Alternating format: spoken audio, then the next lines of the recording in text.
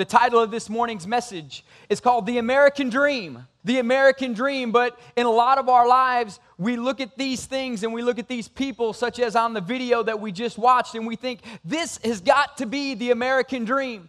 We titled this series, the series on the family, Why Limith? And Why Limith is not some crazy, weird word, it's just family spelled backwards. We titled this series, Why Limith? Because a lot of us are doing family backwards, and we're wondering why it is not successful. We're wondering why our families are not successful, but when you do something backwards, you're going to get backwards results. I titled this morning's message, The American Dream. I titled it The American Dream because most of our Christian walk is driven by two things. It's driven by consumerism, and it's driven by capitalism, rather than kingdom living, or what I call kingdomism. Amen?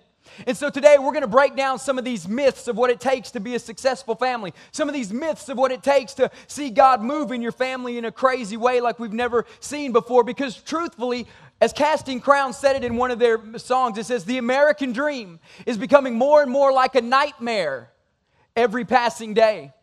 Some of you may have experienced this. Some of you may be experiencing it. And if you haven't, the Bible says that there were two houses that were built. And both houses that were built, the rains fell, the winds came, the flood rose, and they both got beat against. And so if your American dream is great right now, hold on, because rains do come, winds do come, floods come, and they beat against that house. But the Bible has a promise. The promise of when your house is built on the rock of the Lord and Savior Jesus Christ, through all these things, it's going to continue to stand. Amen? And so our goal at the Way Bible Church is to have families that are standing, strong, powerful, and effective to make a change, and a real change in a lost and dying world that we live in. And so we pray that for your family right here today. And so the Bible talks about this morning, when we were talking about the Americans, and most of our Christian walk is driven by two things. It's driven by consumerism. It's driven by capitalism, rather than truly understanding and knowing the kingdom of God. If you remember at the beginning of the year, we spent the first 8 weeks strictly on one passage of Scripture, and that's Matthew 5, 6, and 7. And it's talking about what the kingdom of God is really like. And what that really means is what your family, details that your family should entail and be a part of. But many times today, we like to go for consumerism and go for capitalism and incorporate God when it's convenient. But when we only incorporate God when it's convenient, when our life gets inconvenient, then we call on the name of the Lord Jesus and say, oh Lord, save me. Amen. And so today I want to challenge you to live from a different perspective. Live from the perspective and live from the lifestyle of, I'm going to start living in this kingdom of God and having a kingdom mindset rather than worrying so much about consumerism and capitalism and becoming comparable to the richest person on your block. Can I get an amen? Because a lot of times in life, everything that we do is to make more money, to build a bigger house, to have bigger problems, to buy a newer car, and our families are lost and dying and going to hell. And we wonder where we've messed up. Because consumerism and capitalism go very much against kingdomism. But when kingdom is in place, blessings and financial blessings can flow into your household. Amen? And so God is not against you having things and having stuff and having nice houses. He's against things, stuff, and nice houses having you. And so many of us have let things, stuff, and nice houses have us rather than us having them. And we'll go through that, and there will be a test at the end of this. So everybody say amen. There will be a test at the end of this to see if you are led by consumerism and capitalism, or your life is built on the kingdom or kingdomism in the Lord and Savior Jesus Christ. The American dream for many of us is driven by simply, we talked about different spirits last week. Get the CD or load it or download it on iTunes, listen to it on the web if you missed it. It's a powerful message. It's driven by a spirit of coveting and a spirit of fear or insecurity, and not by a spirit of God. Many of our dreams and desires are led there by a spirit of coveting, by a spirit of fear or insecurity, because our things define us. So it's led by coveting and fear rather than being led by the Spirit of God in our life.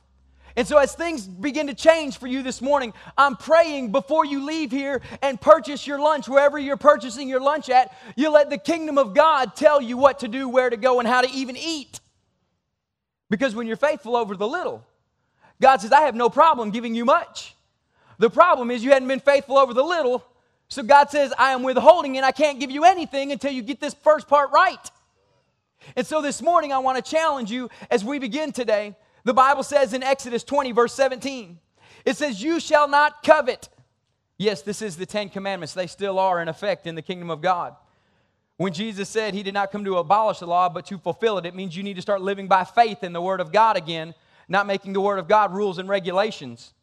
It says, you shall not covet your neighbor's house. You shall not covet your neighbor's wife, or his male servant, or his female servant, or his ox, or his donkey, or anything that is your neighbor's. You shall not covet his car, his house, his cell phone. You shall not covet how nice his yard looks. You shall not covet what he has in his backyard. Men, how big his barbecue grill is, or how big his fishing boat may be. Amen. Thank you, Jesus. Ladies, do not covet your neighbor's husband because you think he's better than your husband. The grass has to be mowed at his house too. If you could just be like so-and-so down the street. Really? You don't know what happens at so-and-so's house behind the doors down the street. And so in this, we are led in the American culture by coveting and envy and fear. Here's what it is. You have a spirit of coveting. If this is part of your life, you always have to have the latest and the greatest. iPhone 25 comes out, and you got to have it when you just got iPhone 24 yesterday. They're coming out that quick, by the way. I'm just saying. If you got to have the latest and the greatest, oh, honey, this new set of golf clubs just came out. But, honey, you hadn't used your last ones in a year. I know, because I need this new set. We understand this. Or, hey, babe, you know, honey, the World Cup is about to come on, and I would love a new television to watch the World Cup. Okay, we'll go for something that y'all can relate to. Honey, you know the Super Bowl's right around the corner. And what I need for my man cave, we don't have no man cave. I know, see, you're getting the vision. You're catching on. Or, honey, I think we need to redo the kitchen. Why? The sink still works. That is a man answer. I'm telling you. The sink still works. Honey, I would like some new carpet. Why? The kids are just going to stain it up too.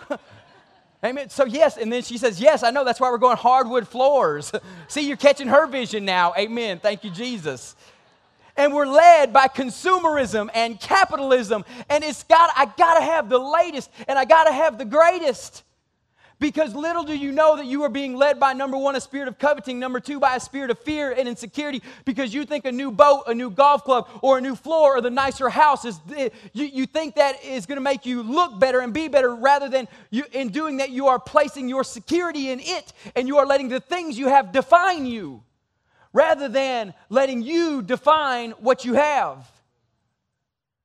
The Bible talks about it is better to be in a shack than to be in a house that is filled with great stuff and be fighting and quarreling all the time. We must begin to understand that God wants us to be blessed. He didn't tell the Israelites, I'm bringing you into a junky land, a land where you have nothing and you'll never have anything. He said, no, I'm bringing you to a good land.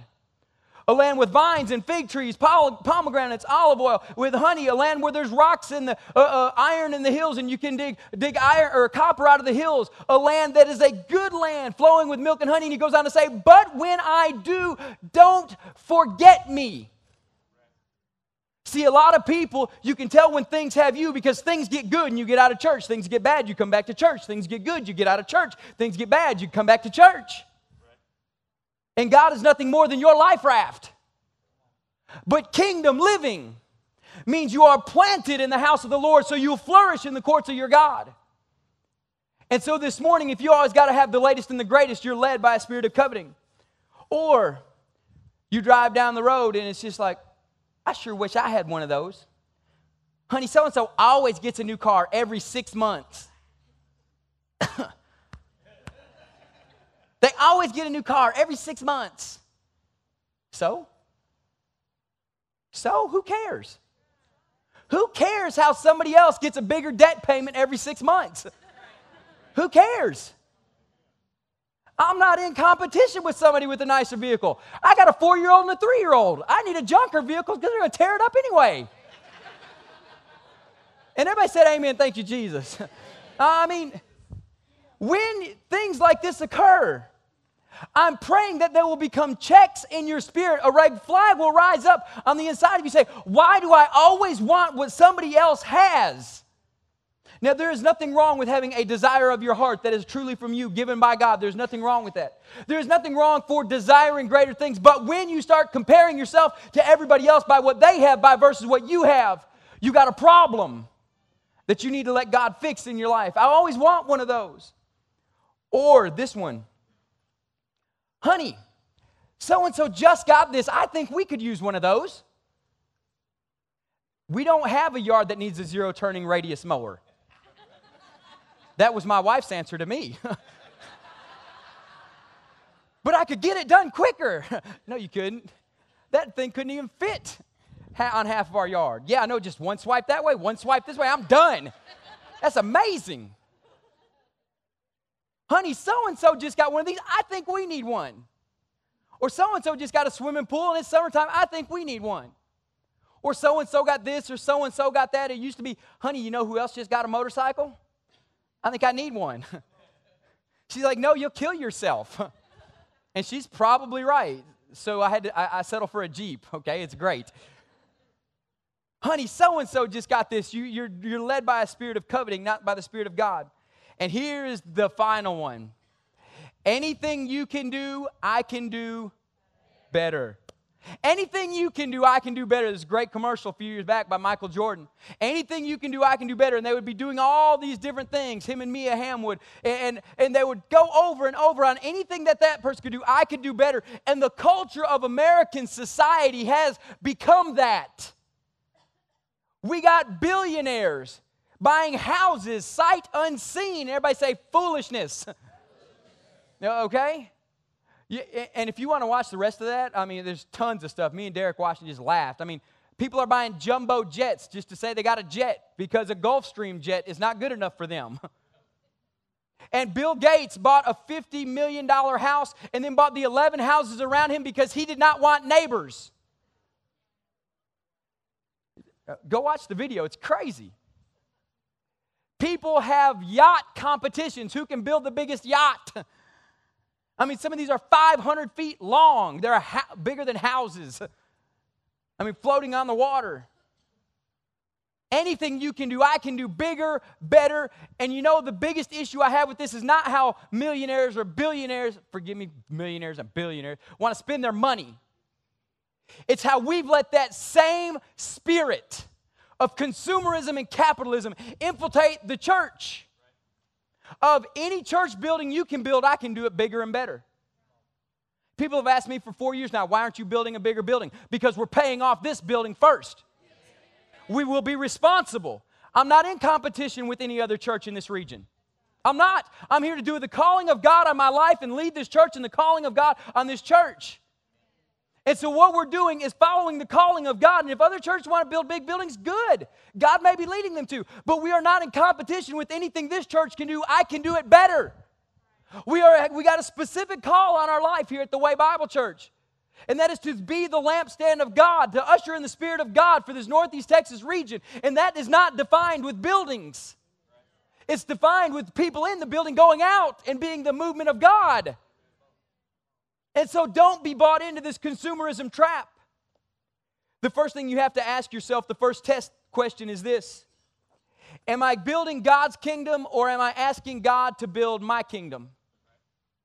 Am I building God's kingdom or am I asking God to build my kingdom? We pray the Lord's Prayer, God, thy kingdom come, thy will be done on earth as it is in heaven. But really what you're praying is, God, my kingdom come, my will be done on this earth as you sit up there and bless me from heaven. That's many times what we're inferring when we pray. Because truly for God to say, or Jesus Christ say, let my kingdom come on this earth and my will be done on earth as it is in heaven. Jesus praying the will of God, saying, God, let your kingdom manifest here in this place. It means a lot of times we're not so worried about building big piles of wealth here. We're concerned about how much wealth we can give away to change the region that we live in. And as we begin to give and give in abundance, the kingdom begins to grow and expand. But so many times when we pray, We pray these prayers in our houses and say, oh God, I want to build your kingdom, but God, build my house. Here's the problem. If we'll completely turn our focus on God's kingdom, He'll completely turn His focus on taking care of every need that we have according to His riches and glory in Christ Jesus. But many times when we pray, we're so busy praying for the American dream when God's not even American. Half the people got mad when I said that. Half the people laughed. And half the people were like, oh, Lord Jesus, I can't believe He just said that. He's not. Jesus is an American. Some of y'all are going to be shocked when you see Jesus face to face. He's going to have olive-colored skin. I'm telling you, the kingdom of God is so much bigger than America.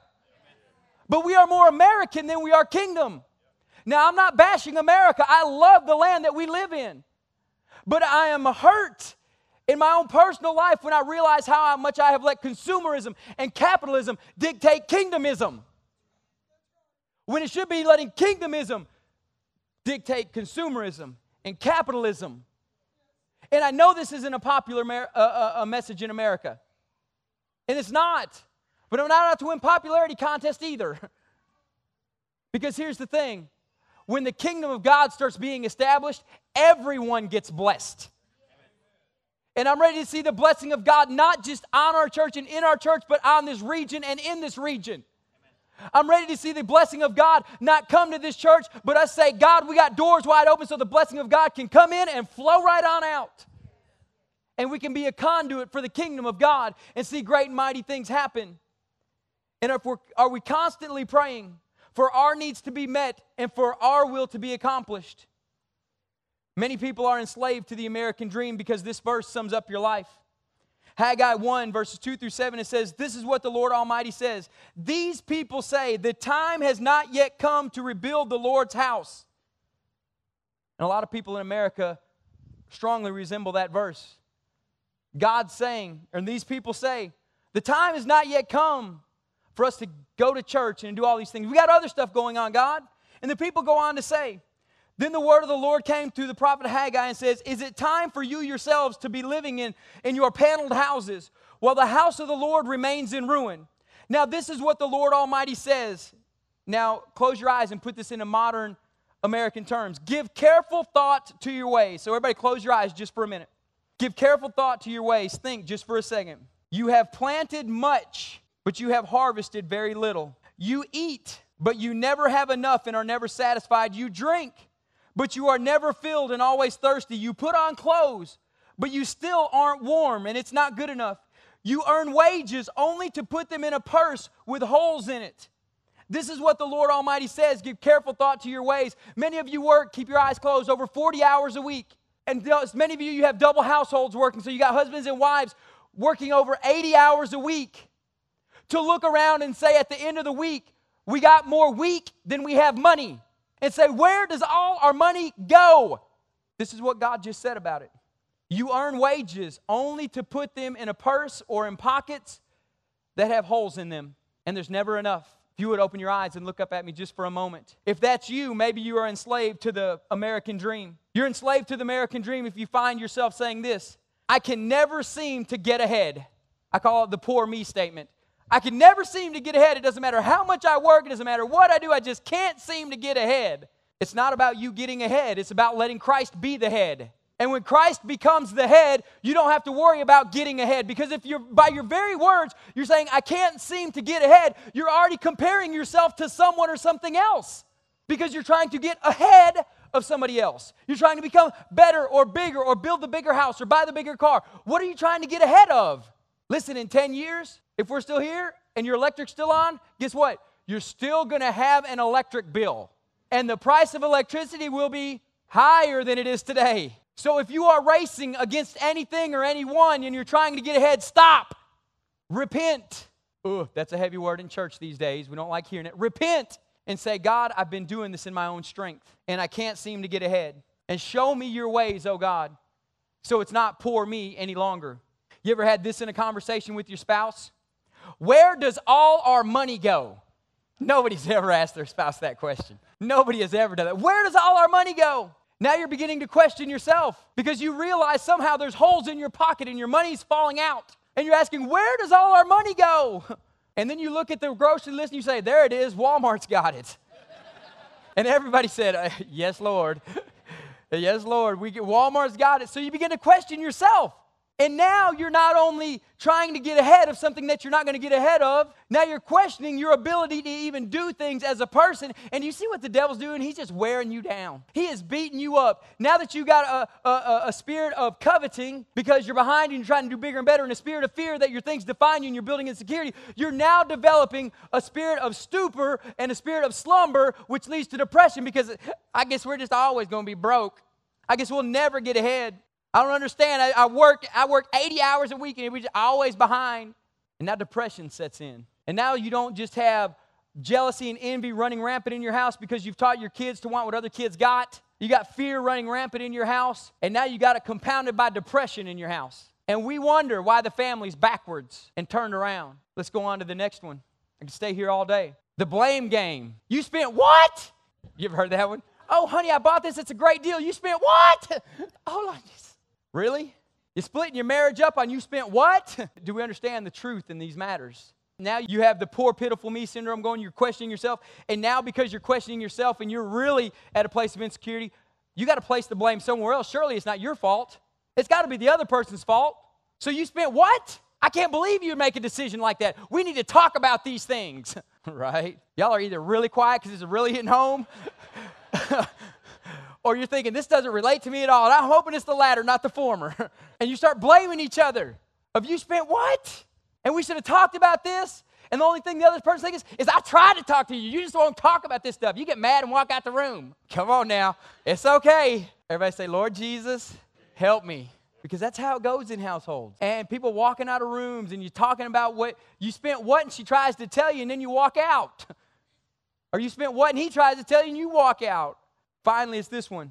You've developed through all this process a mentality of slave-minded thinking, and you are enslaved to the American dream of consumerism and capitalism because when it comes down to the kingdom on Sunday morning, you say this, we can't afford to tithe.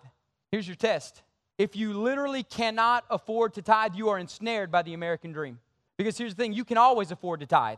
The tithe is the first tenth. It's before any bills get paid. It's before anything else gets touched. It's before anything else goes on. And if you can't afford to tithe, your mindset is already automatically backwards because God says you can't afford because it's the first thing you do. It's the first thing that's on your list. I get my paycheck, I write my tithe check. Oh, here's TXU, then I can pay it. And then I can pay it. See, the thing about the tithe is God says, give me the first tenth so I can bless the rest of the 90. A 90% blessed by God will go a lot farther than 100% with a curse on it. You are enslaved to the American dream and you have become a slave to consumerism and capitalism if you've ever said, I can't afford to tithe. And listen, I'll clarify this once again. You do not give a tithe because the tithe belongs to God. You bring him his tithe. Whenever the Bible talks about tithing, it says you bring God his tithe and you give an offering. It never says it any other way. You bring a tithe and you give an offering. And the Bible says that many of you are suffered great loss, and a lot of things are going wrong in your life. When you read Malachi 3, chapter 10, 11, and verse 10, 11, and 12, because you've neglected to give God first honor and establishing his kingdom. Because when you don't, you're basically saying, God, I'm not a part of your kingdom. When you do, you say, God, I'm a part of your kingdom, so I'm naturally going to bring to you what is yours, which is the tithe. But God, I'm honored to be in this kingdom, so I'm going to give an offering. And then if you research it farther, you got alms and everything else. And a lot of people are sitting here thinking, well, Pastor, I give stuff, but tithing is so legalistic. Tithing is all through the New Testament, and you give it as an honor. And in the tithing, if you really want to get legalistic on me, and you go to Old Testament, they gave about 25% as a tithe. Because they gave a first tenth of everything, but then they had the festival requirements, then they had the sacrifice requirements, and then they had some other requirements that they had to do for the feast. And y'all think, oh, we don't have it so bad. You're right.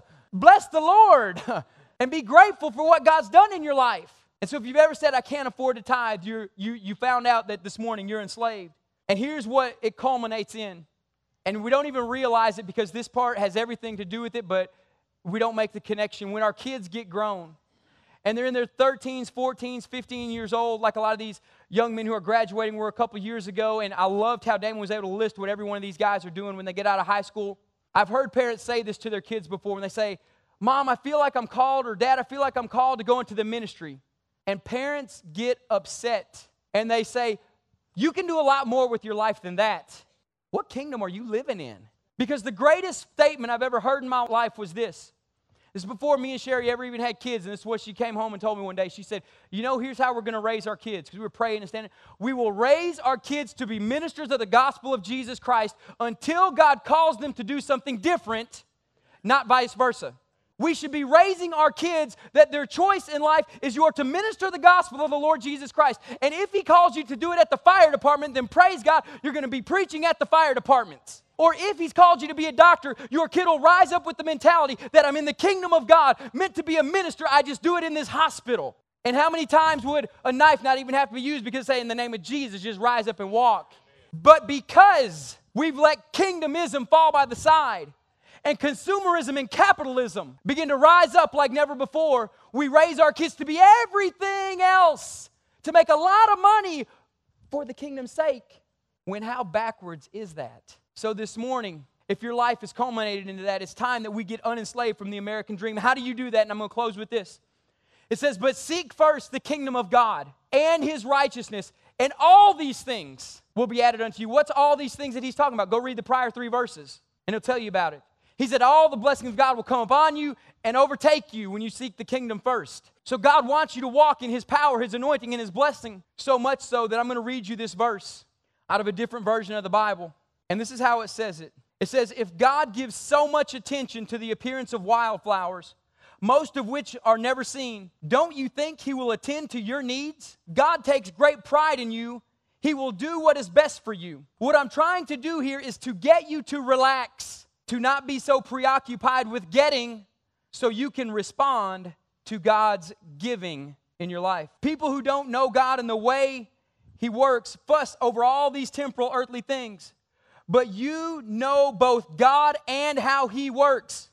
So therefore, steep your life in a God reality, in a God initiative where there's God provisions. Don't worry about missing out. You'll find all your everyday human concerns will be met. Give your entire attention to what God is doing right now. And don't get worked up about what or what may not happen tomorrow. So this morning's whole message is this. I've said a lot of stuff. I know I've stepped on a lot of toes. I felt spiritually, a lot of y'all go, ugh. Pastor, started out funny, but in the end, it was kind of hitting home. What I'm trying to do this morning is simply one thing. Get you to relax, because God's got this. Get you to relax. Because when you turn your mind and your heart to the kingdom, God will begin to take care of all your needs according to His riches and glory in Christ Jesus. I'm trying to get you to relax. Now, relaxing is not irresponsibility, okay? Pastor said relax, so don't worry about them bills, baby. God's got this. I didn't say that. Never said that. And when TXU calls me because you said that, I'm going to throw you under the bus. I'm trying to get you to relax, though, in this. And realize this, at the end of that verse, it says, because you don't know what tomorrow holds. And we may not even be here tomorrow. And so all this stuff that we're worried about, all this stuff that we're building, it's for nothing unless it's kingdom.